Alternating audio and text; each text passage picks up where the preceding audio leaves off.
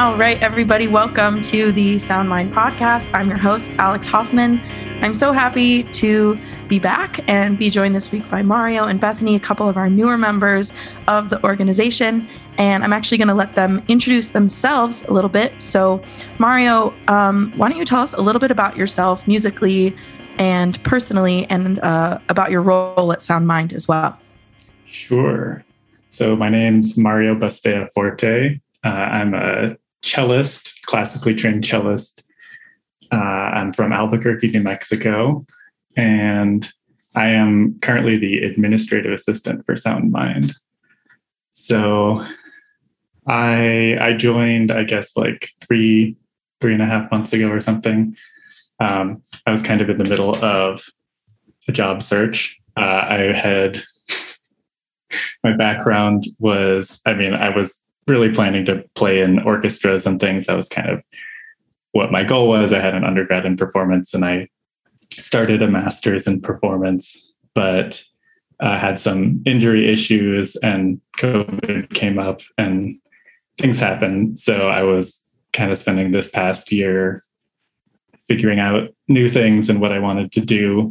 And I got a job recently and I'm going to be moving to Portland, Oregon, and working for a new music organization there. Thank you. So excited about that. Excited to be part of SoundMind. It's been like a really great part of the past few months. So here I am. Awesome. And I'm so grateful for Mario, for everybody listening, because a big part of his job is basically just organizing my brain, which I so desperately needed and could not do it without you. So thank you. On to Bethany. She told me about the job. Yeah, that is the first thing I think I told you. That's really funny. Bethany, we'll go to you. Tell us about your musical and personal background and your role at SoundMind. Yeah, I'm Bethany Peerboom, and I grew up in Salt Lake City, Utah, and I play viola, also classical, orchestra route. I thought for a while that I was chamber music bound, wanted to be in a string quartet, and part of actually some of the joys of exploring orchestra music came with coming to Chicago and joining Civic and playing on such an amazing stage with really fantastic musicians. And I am on the development team at SoundMind. So I have a little bit of background as well in kind of donor relations and some mostly tracking numbers and stuff like that in donor database. So I will be following through with all those numbers for the development side of things with SoundMind. Awesome. Thank you. And we're so happy to have you too.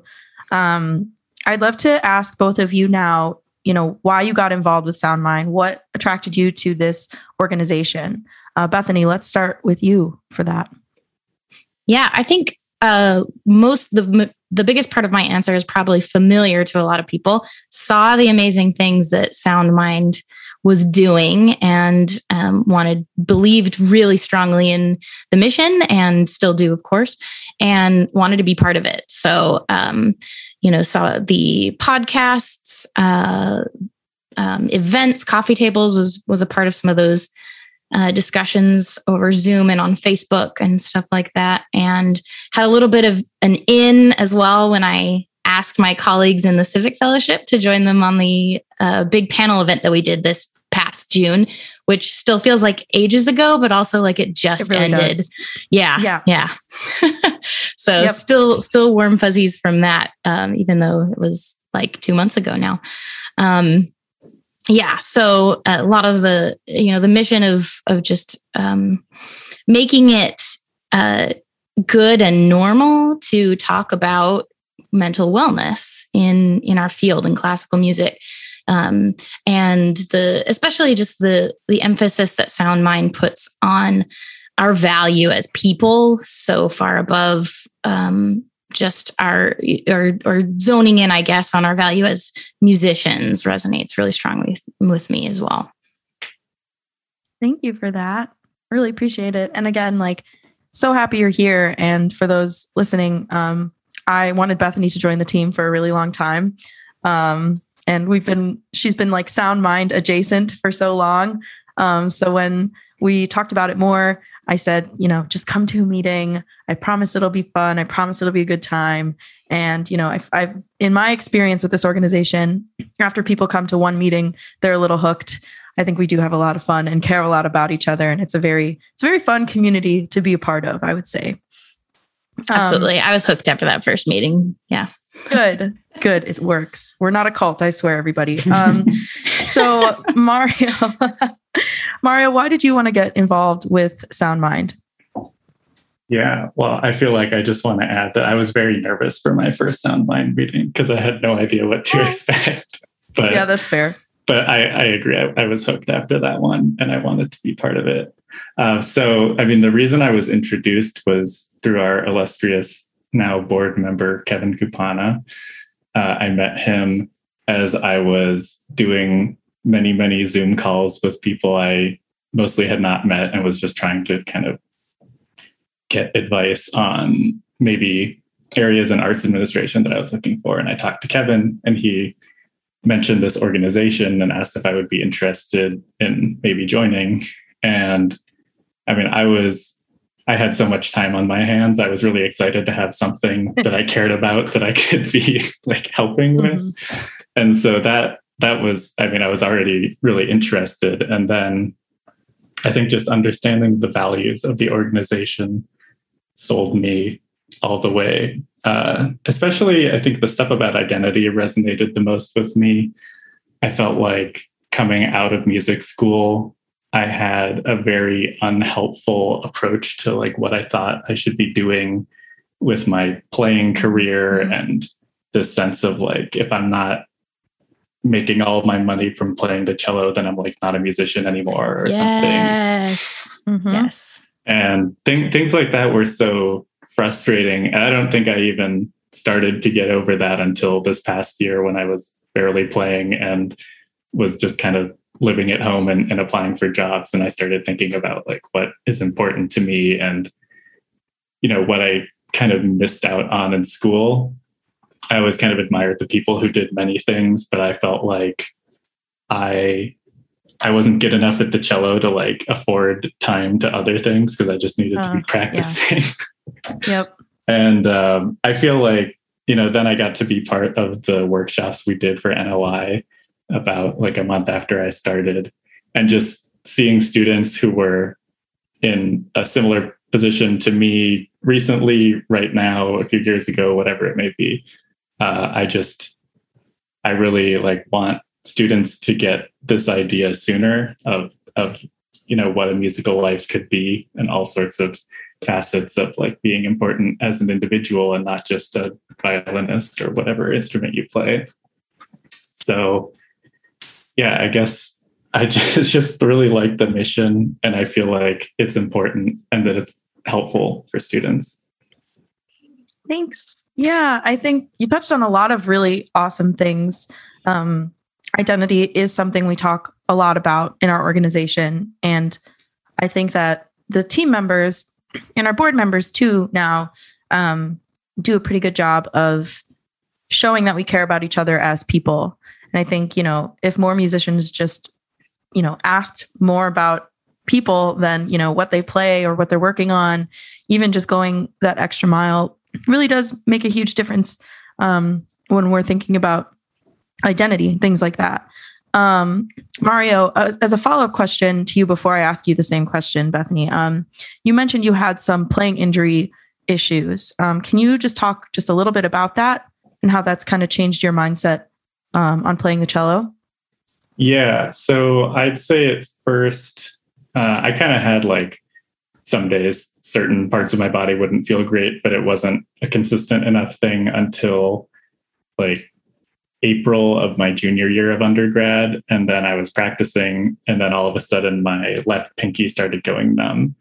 And for string players, it's pretty hard to avoid using your pinky. So I was like really stuck because I knew that, obviously my hand's not supposed to be numb. And so I should probably stop practicing.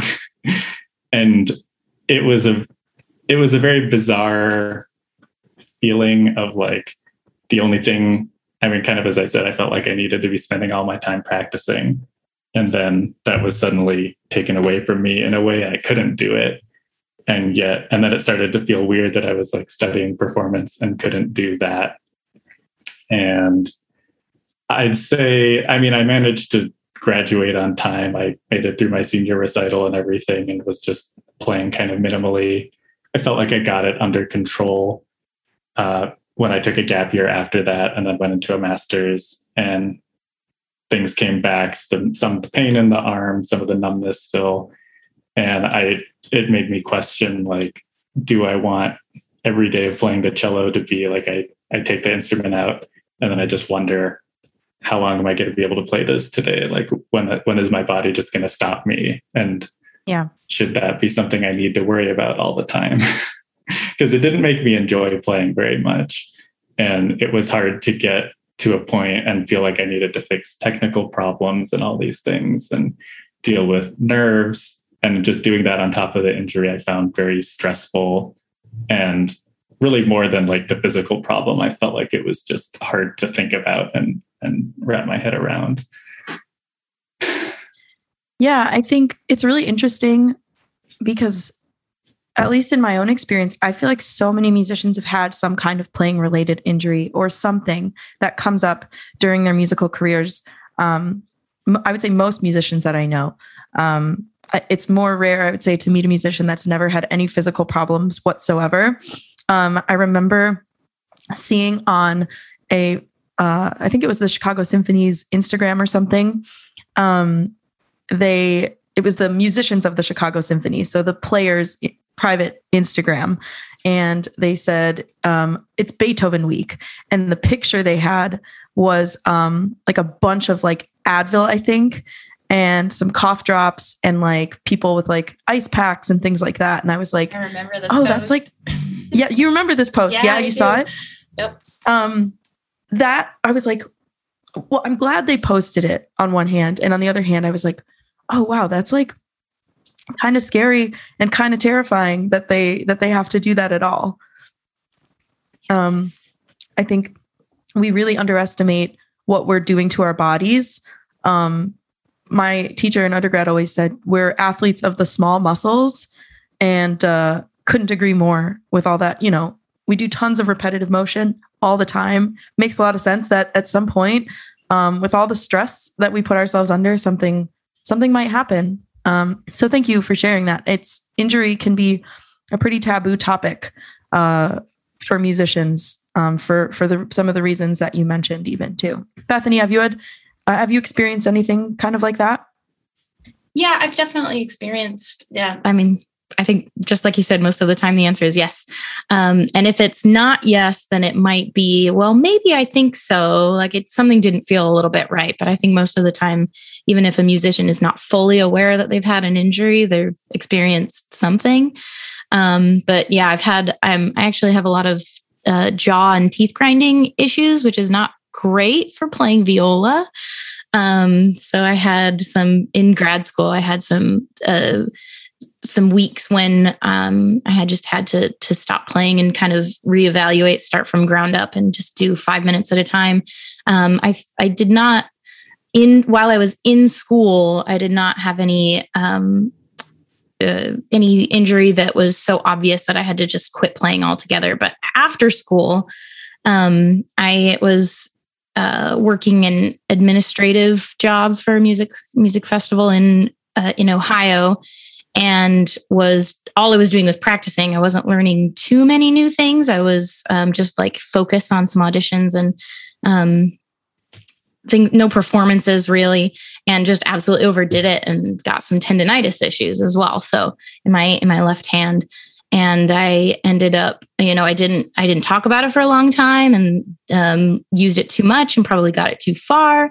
And then ended up getting a cortisone shot in my wrist and didn't play for a month.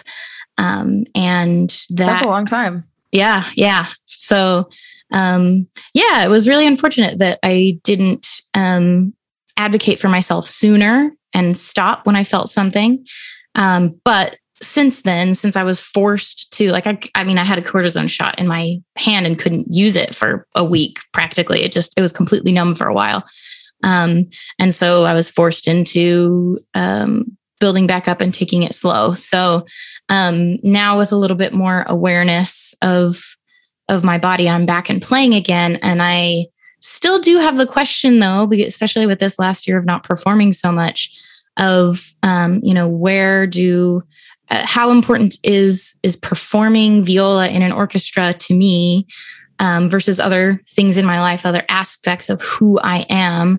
And then, do I want to be the kind of musician who might do that kind of post where like it's Beethoven week. So I just have to have a lot of painkillers, and that's how I take care of myself that week. I think it's a question I'm still asking. And right now the answer is still yes. I want to find a way to get my body to support me in doing that. And we shall see. Yeah. Thank you. I also want to point out to those who may not know that Bethany works at a bike shop and does a lot of work on bikes. And you've been doing that full time, right? Yes. Yep. I'm actually the store manager. Amazing. Can you tell us a little bit more about that? You've grown to enjoy it. And you were also in Civic this past year and working full time, and obviously balancing anything while being in a training program is difficult. Being in a full-time job, working for a full-time job, while doing a training program is even more difficult. So can you tell us a little bit about how that has gone for you, or how that went for you now that the season's over? Actually, before you head into another season at Civic too. Yeah. The one thing I will say that made it more possible this last year was that so much of the programming being remote was cut back a whole lot. So just as far as hours committed to being in the Civic training program, and then also working at the bike shop, it was more possible simply because of that. But it does, in a way, it's really a good reminder to myself that there are other things that help give me energy and joy, and that's bikes, and that's a good thing.